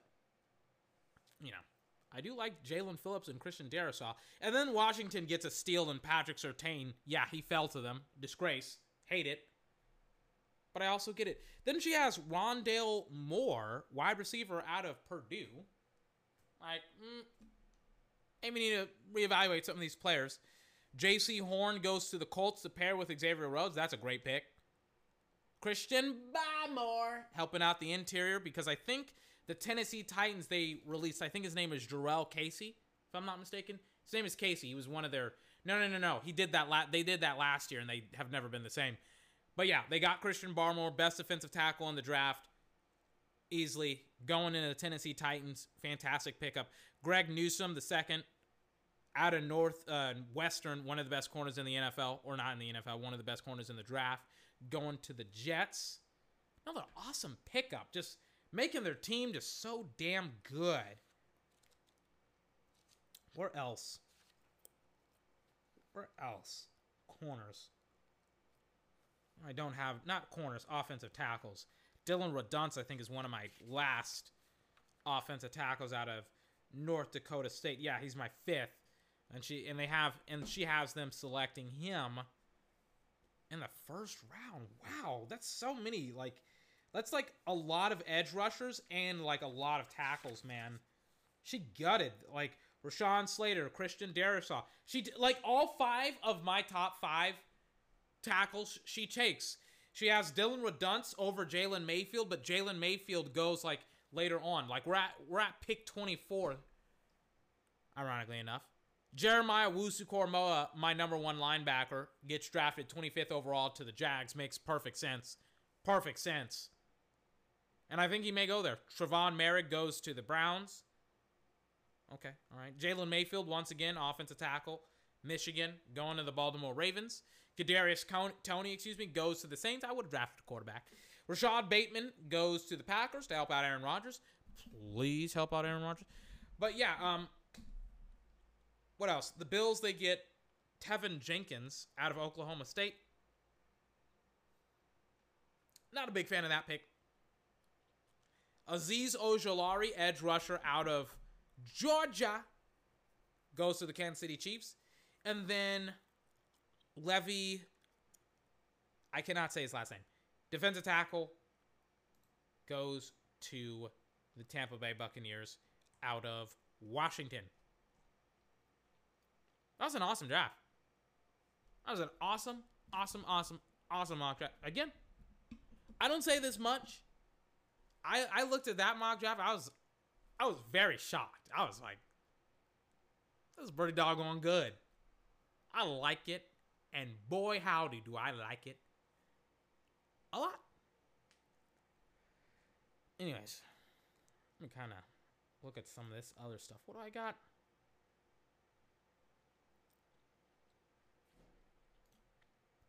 Oh, yeah, I had this quote about some Buffalo Bills and things of that nature. I don't know if I'll get into it. We'll kind of check it out here. We'll kind of see what's up. Was there anything else computer-wise that I want to talk about? I have some quotes from Dak talking about his contract situation. I'm not going to play it. We've already addressed his contract. You know what? I should. You know what? I'm going to provide the proper context. Where is it? I just literally got it off my computer. Is this it right here? Yeah, this is it. It's just titled incredibly weird. The tab that I closed and then reopened. All right. Let me kind of find it here. I don't think I timestamped it. I think I just like, what was it? Yeah, I think I just like put it on certain things and things of that nature. Blah, blah, blah, blah, blah. Nah, some of these quotes aren't really that interesting. It's quotes that are over a year old, or not over a year old, but they're from the Graham Bazinger show, and these are like quotes that are like 7 months old? No, they're like 6 months old. But I mean, essentially, it's like saying the exact same thing. So like, they're not. We're not gonna play them. Essentially, he was like, he explained why certain things happen the way that he happened, but like, it's not anything like extraordinarily like world-breaking or groundbreaking. So I won't really play it. Won't really, but I won't play it. Sorry. All right. Ooh, what did I just get rid of? All right. Anything else here? I also have the Cam Newton. What was it? He was on I Am Athlete, that podcast. I have Cam Newton on that. Before I get started with that, because that may be, ironically enough, a solid hour as well. Before I get started on that, I do want to play this. All right. Here's some guys, 105.3 The Fan, talking about John McClain, talking about the trade offers for Deshaun Watson that the Houston Texans received within the last, I would guess, month to 2 months since January. Let's find out. Then John McClain went on The Fan in D.C. and said 5 teams? What? Only 5 teams have called the Texans about Deshaun. And, of course, the reason they had him on in Washington, D.C. was to ask if the football team was one of those squads. The Washington football team, if you don't know the reference. And he said no. John McClain said Washington had not called the Texans and left a voicemail because they're not answering or returning any phone calls. So I found it surprising. One, Washington didn't. First and foremost, it's a lie. This is once again understanding how the media is playing games. Not the media, but how teams are playing games with the media. 1,000% people called about Deshaun. People called about Russell Wilson. Like, a third of the league called about Russell Wilson.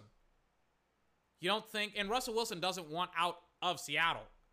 A third of the league called about Russell Wilson, even though he doesn't want out of Seattle. He's just pissed off that the team is managing how the team... he's just pissed off about how Pete Carroll and the team is managing the team, but he doesn't want out. Deshaun wants out. He said, I'm never putting on a Houston Texans jersey. 5 teams only called?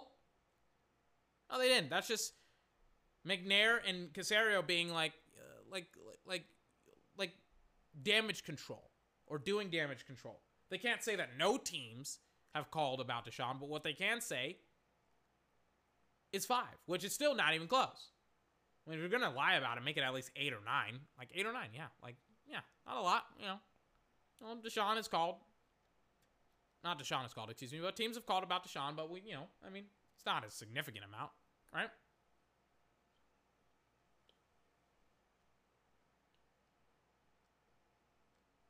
But the thing is that they gave that information to John McClain, again, veteran of the game in Houston, has been covering but has been covering sports within Houston for the last 30 years. John McClain went on Washington radio and talked about it, and he's like, yeah, like Washington wasn't in the mix. It's like, I don't know if they're in the mix or not. I don't know. But I do know that more than 5 fucking teams called the Houston Texans about Deshaun Watson. I mean, we can just kind of count them on our hands, right?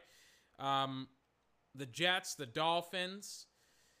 I mean, hell, we can even do, and this isn't factual. This is just like, you know, speculation, right? Jets, the Dolphins, 49ers, the, who else? Carolina, we know that they actually offered, like, a deal. They offered, like, I think 2, 3, maybe 4 first rounders. I think it was, like, 3 or 4 first rounders, and then Christian McCaffrey for Deshaun. And, like, 5 is, like, I don't know. It could be any team, really. It could be, like, the Bears. Nope, the Bears, they were pursuing Carson Wentz instead of Deshaun. But what's, like, a legitimate offer? Is it, like, just a phone call to feel it? I don't know. I don't know. I could be wrong about it. Maybe it's, like, maybe what John McClain was talking about was, like, a legitimate deal instead of just, like, asking, like, hey, is he available? I don't know. I don't know the defineness of it. The definiteness of it. Point is, like, do I believe that 5 teams are honest to God interested in trading for Deshaun? Oh, absolutely not. It's more. 8, 9, 10, or 11, really. If they, like, honest to God, look at their quarterback situation and then they look at Deshaun Watson's tape, they're like, wait a second, our quarterback isn't as good as Deshaun. And if Deshaun wants out, it's like, wait, we can actually go ahead and get Deshaun. Why not? He's available. We got to go get a quarterback because our quarterback is not very good.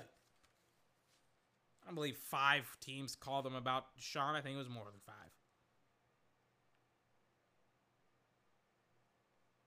Another thing I want to talk about. Let me sit down for this. Let me sit down.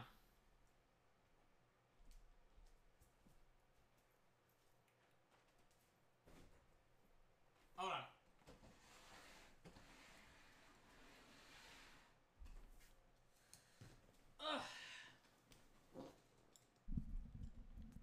Another thing I want to talk about is Lamar, right?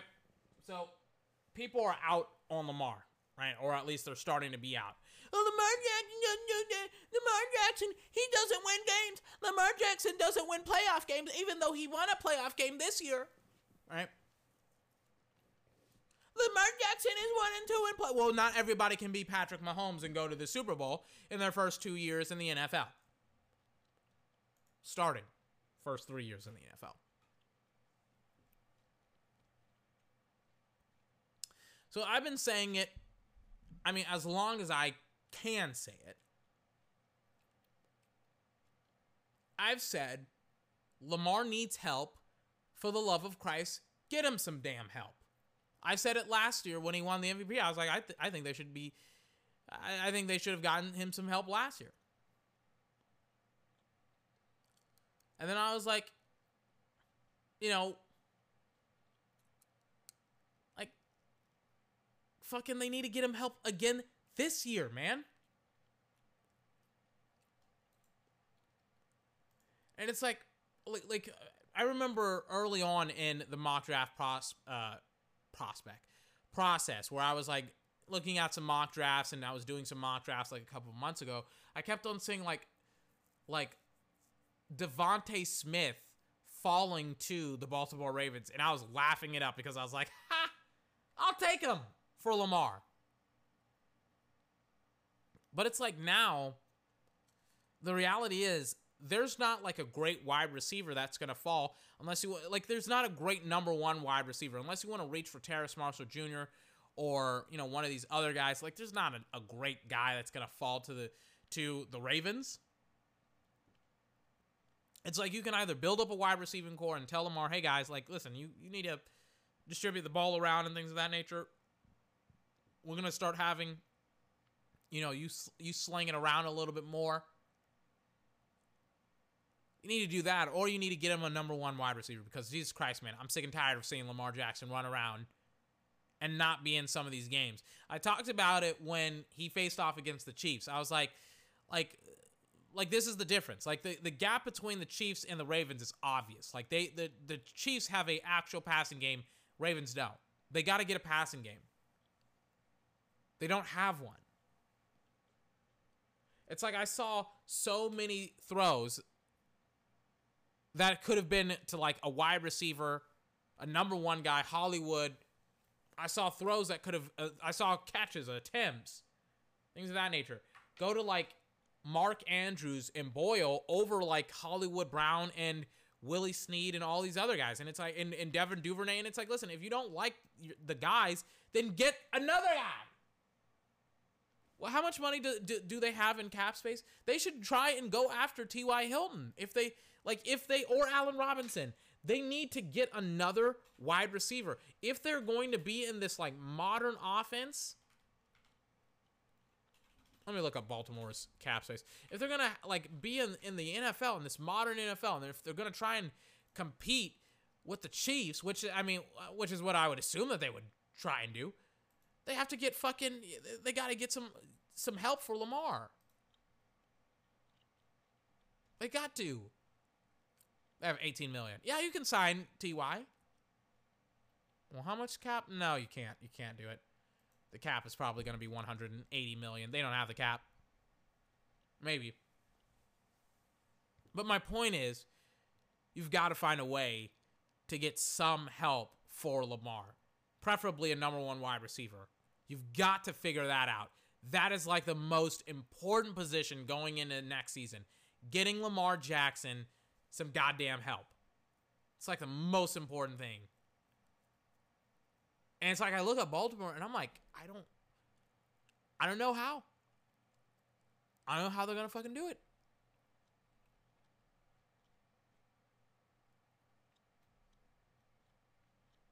I don't know.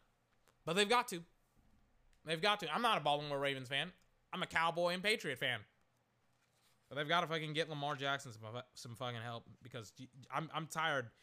I'm tired of seeing him get blasted. Unnecessarily, by the way.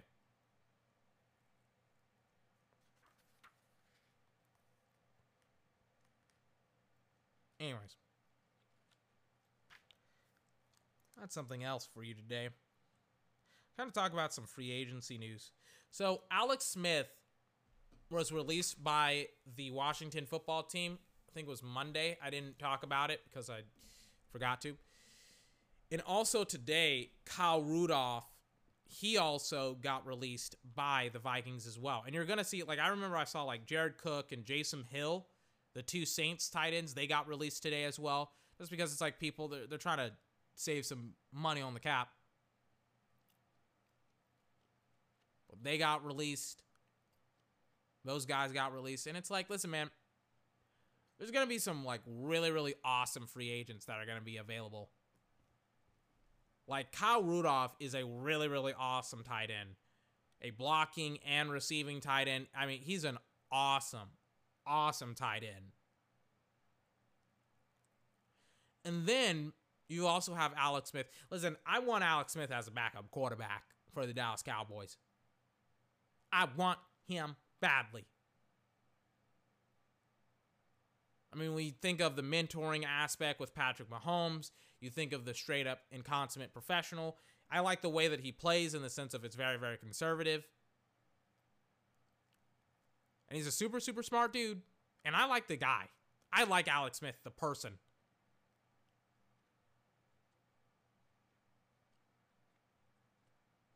I would want him as a Dallas Cowboy. I'm not going to lie to you. However, I would want Kyle Rudolph as a Patriot. He's an awesome tight end. He's been in the league for 10 years, and his production has fallen off. But, I mean, considering that the Patriots don't have a tight end to save their life, I mean, he's like Gronk except older and slower. And it's hard because Gronk is old and slow, but he's not, like, as old and slow as Kyle Rudolph. But Kyle Rudolph has, like, those same traits as, like, Gronk. Big-ass dude. I mean, he's a Viking. He's like a little Viking. Big-ass human being. I mean, the same seam throws that Gronk catches or caught in New England, Kyle Rudolph can catch them in New England as a Patriot. And, I mean, he has strong hands, too. He could probably, like, squeeze the life out of a boa constrictor. Do you realize how hard it is to grab a snake by its neck? Its whole body is a muscle, and it'll curl up around your body. Kyle Rudolph could probably strangle a boa constrictor. I don't know how, but he could.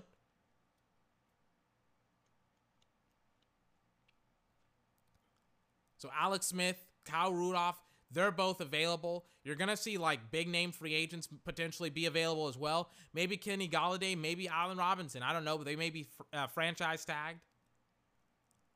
I don't know. But, I mean, my goodness. I never thought that some of the guys that were released within the last couple of days would be released. But holy smokes. Kyle Rudolph. Fucking Jason Hill and Jared Cook. Wow. Some really, really awesome tight ends in the last couple of years. Not in the last couple of years, excuse me. But in the last couple of days have been released. Go get them.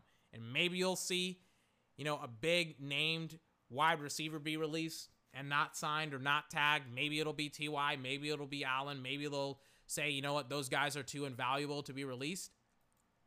Maybe not. But the start of free agency, man, has absolutely been just like, oh my God, I think I read something and I just lost my train of thought. Sorry. But it's like, you know, these last couple of days, oh my God, my brain just had a fucking fart. But it's like, this year's free agency is going to be wild. It's just going to be fucking wild. My eyes are tired. Oh my God. All right. Let me kind of check this out here. I have some other stuff as well. Cool. I have the Cam Newton thing. I'm getting tired. Again, it's like 2 o'clock in the morning.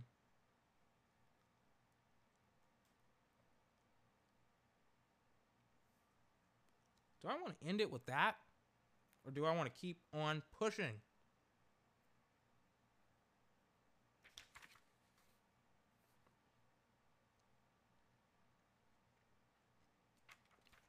Let me see it. Let me see what I got on Cam.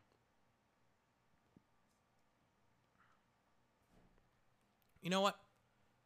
We'll do the Cam Newton thing on I Am Athlete because this is like one of their biggest episodes, and I thought that it was an interesting little conversation with Cam Newton. It's not a lot, it's just a little bit. We'll kind of talk about it. It's been overplayed. Everybody has heard about it. This is like a week or two old. Still think it's interesting. Here is, what's he going to talk about? Cam is going to be talking about here on this particular clip about essentially his discomfort with COVID-19, after COVID-19. Now, remember, Cam Newton was out for a good, 2 weeks after he had caught COVID-19. And after that 2-week period, not after, but during that 2-week period, he felt like he was fine. Physically, he was asymptomatic, apparently. But after that 2-week memory, not 2-week memory, but after those 2 weeks, he kind of reports what is essentially brain fog, which brain fog is a pretty common symptom post-COVID-19. If you've never had it, I've never had it. But it's it's very common in people with COVID-19, and sometimes it can last for months after you get it. So yeah, it kind of explains why after he had COVID, I remember his first couple of games, it's Cam's kind of playing well. Then he caught COVID, and then it's wait, Cam Newton kind of sucks. And this kind of explains why he sucked. Here's Cam Newton. I Am Athlete. Excuse me. I Am Athlete podcast talking about COVID. It's like a time. Let me turn it up. To really collect yourself and do this. This is as loud as it goes. But by the time I came back, I didn't feel comfortable. Physically.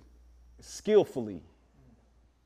And a lot of that discomfort came pre-snap. I've always valued my talents as something that's the improv. I'm going to make a play. I know how to make a play. I'm going, in this system, it dictates, by certain things and working extra with, Josh and I had Jed Josh at the my time. Head. Yeah, Jed was my receiver coach. Yeah, Josh was my head coach. Spoke so highly of you, bro. And throughout those times, there was times where it's just hold on. Set 180. Hold on. Am I supposed to set 180? 180? And I'm lost of, hold on. I'm thinking too much. Yeah. Right? And that's where you talk about the cars in the off season. Right. So if I'm going back to that analogy, the offense kept going. And I was stopped and stagnant for a week, 2 weeks. Then by the time I came back, it was new terminology and it was new. I was hold on. But go back to level one. Right. But I wasn't just trying to learn a system for what it was. I was learning let's be honest, a 20-year system. Correct. In 2 months. Correct. Well, I had it, and I pride myself on being a high football IQ guy. Mm-hmm. And it took me, hold on, y'all, all three, y'all can speak to this too, because y'all played in New England. Yeah, right. But I had Josh McDaniels in Denver. And most teams say 11 personnel. We got tight end, we got 3 wides, we got 1 back. Right? That's just 11 personnel. We can go trips right. We can go deuce right. We can go double. We can do all that. We can go trips. We bunch, all of that. New England, Josh McDaniels, Army, Navy. I don't know if they still had that stuff. Army, Navy. This person and that person in. So that was the first time I understood how complex the system is. Just to put it in layman's terms. A million things. So let's say, for instance, this is a personnel, right? And we call trips right. We call this McDonald's personnel, right? So Chad, you at X, obviously. No, I'm X. He can go to Z. I'm X. All right, I got to cut him off here because they're just going to go into Ocho Cinco is going to start arguing with Brandon Marshall on who's going to be the X. And it kind of the analogy kind of gets lost in translation. But kind of hearing Cam Newton talk about it, I was I could kind of see him going from week 1 to week 4, week 5, maybe week 6, whenever he caught it, going from when he started to when he caught it to then after that. And I was wow, his play declined significantly for months. And again, the brain the brain fog can happen for months on end, 6-7 months. And then he talked about how he lost his sense of smell as well. It's oh yeah, he had COVID. And then the point that I'm trying to make here is that it makes sense that he was playing really, really badly for a good, not for a good 6 to 7 months, but for a good 10 plus games, because it's wow, maybe not 10 plus games, but for a good 6, 7, 8 games after he contracted COVID-19, because it's he had brain fog or brain. I don't know why I keep saying brain frog. Brain fog. He had brain fog, not frog, fog. Makes sense. And it kind of like thought to myself, I was like, man, like, would I want Cam Newton back to try to give him another chance, even though he had, not even though he had, but but because he had COVID and that kind of messed with his ability to comprehend things. No, I'm fine. But we got like 2 more quotes and then we'll peace out. Here he is talking about the philosophy of the Patriots, which is essentially why I'm a New England Patriots fan. I love the Patriots because of their ability to win, because of their drive to win, because of their focus exclusively on winning and nothing else. I love the Patriots. Here's Cam talking about the philosophy of the Patriots. Bill not cold, bro. He's not. Cold at all. Like, Josh isn't either. Like, nobody's on that team has this aura where you do not want to be around them. Everything is geared to win. And if you're not built for that, that's not the place for you. That's on you. And I say this, that's not the place where you want to lose either. And I found that out the hard way. So like it's certain things that's going by, and there was some skeptical things that was going on that I could have reacted and retaliated to. But I'm like, nah, I'm not gonna do that. I just got to be better. You're on a one year deal. Would you go back? Yes, hell yes. Especially, definitely with the off season, you get off season, you got OTAs. Everything. I don't have to. I'm getting tired of changing, bro. I'm at a point in my career, bro. I know way more than I knew last year. Correct. Now you give me what you just said. Yeah. It's a different ball game. It's a different ball game. Okay, not even that. A system with me. You know what I'm saying? Like, they know me. Doughboy knows me. Jacoby knows me. Bud knows me. The young tight ends know me. The younger guys that's gonna come in, this is how Cam react. Like, we're still trying to flush out the 20 years of how it used to be. And I'm going in and I'm saying, well, that's not me. Is there a chance you go back to New England? There's always a chance for everything. Y'all talking? I can't say that. You know I got to play by half. Come on, you gotta stop. But it's a lot of things. It's a lot of things that you say, bro. I can't. Nah, that's not me, bro. I'm not about to sit up here and go back and forth with coach. And it was tempted sometimes to do it, but you realize it's coming from a space of, bro, I just want to get my job done. Why aren't we the #1 offense, right? There's some things that said that, with quick tempers in a meeting where he's just like, coach, hold on, bro. Like, you trying me, bro. Like, you ain't talking. Say my name. You know what I'm saying? But you can't take that route. First off, I didn't have no leverage. I'm on a 1-year deal. Right. You know what I'm saying? And I'm getting yanked. For me saying all those things, bro, I'm not gonna do that. But you still Cam Newton. That's facts. No, they changed the entire offense to adhere to your ability. When you look at what they did, New England has never done that much on the ground. Even from the time that even when Corey Dillon was there, they hadn't done that much. And you're coming behind the GOAT, right? So for them to come in and say, all right, we believe in this guy's ability so much, we're going to change our entire philosophy, right? And you guys ran out. It was some success early. COVID happened. Some other things happened. Defense wasn't playing as great as they had been playing. All right, I can't hear anything. Like, it's starting to get muffled because of how things are going and things of that nature. But essentially what they're trying to say, essentially a couple of different things. It's a little bit of a loaded conversation. That's kind of all I had. Wow, I'm tired. I seriously got to stop recording at like midnight. But essentially what they're trying to say to Cam, and what Cam is trying to say here, is that the whole Patriot offense, whole Patriot team is geared around winning. It's why players, you hear players killing themselves. Oh, that doesn't sound right. You hear the coach is killing the players. I didn't want to say that would have been bad with killing. No, but you hear the coach is killing the players, in practice, brutalizing them, having them run hills, having them do very, very physical drills, having them, play in the snow and things of that nature. You hear about all that stuff. And, the purpose is to win, essentially.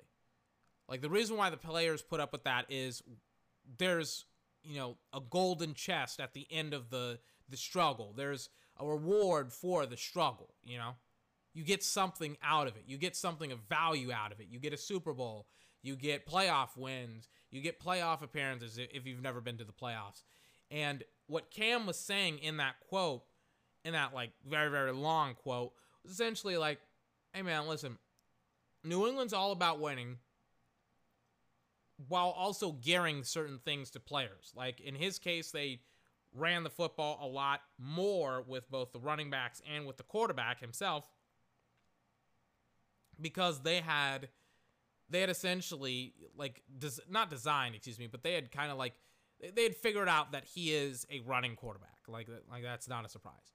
So they were like, cool, we're going to make our offense a running offense with, you know, with maybe not a focus on the core. Like, my mind is foggy. I'm having brain fog right now. I'm very, very tired.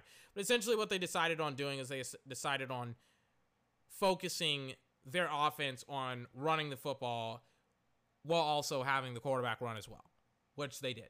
They did do that. And, I mean, in some cases it worked, in other cases it didn't. But the Patriots, they understood what Cam Newton was about when it came to his ability to play the sport, what they could do to help him, and they did. They tried their best, but he was terrible. And it's like, I don't know if Cam's going to end up on a team. I don't know if it's going to be on the Patriots. And, you know, he said something interesting at the end of it, at the end of that podcast. He said, like, I'm at the point of my career where I'm, like, tired of moving around and stuff like that. And it's like, I got to wonder, it's like, would he go back to the Patriots and be a Patriot? Like, I think Cam is done, in my opinion. Like, I just think Cam, like, I just think he can't play the position. I think he hasn't learned how to play the position. And so I'm like with Cam, I'm like, I don't know what he's like with Cam. It's like, I don't necessarily know like how he's going to play in the NFL for the foreseeable future. He already can't throw. Like, everybody's talking about his ability to run, but again, they ran the fuck out of the football, man. So it's like, for me, I look at Cam and I'm like, man, like, he's got a long, long way to go to get on a team. It could be essentially like what happened last year where it took a really, really long time for him to get signed. I'm not a talent guy. I mean, he's got a lot of talent. He's got a big arm. You know, he's got the attributes, the intangibles. But the reality is the intangibles don't matter if you can't tangibly put them into something. Maybe not the intangibles, but the arm strength, all that stuff doesn't matter if you can't actually put it together to an actual, like, you know, to an actual scheme, I guess. Maybe not scheme. What's the word I'm looking for? To a play style, I guess. I'm tired. I'm out. I don't have an outro song. This has been 24's Podcast, the best video gaming and sports podcast on the entire internet. If you like this podcast, you can find this podcast on Spotify, Apple Podcasts, Google Podcasts, Breaker, Overcast, Pocket Cast, Radio Public. No podcast tomorrow. Technically, this is today. I'm going to have a podcast on Friday. I'm tired. I'll see you tomorrow. No, I'll see you. I guess I will see you tomorrow, but I'm not going to upload like early tomorrow. It's going to be late tomorrow. Because today's Thursday. I'm tired. It's very confusing. I'll see you tomorrow, I guess.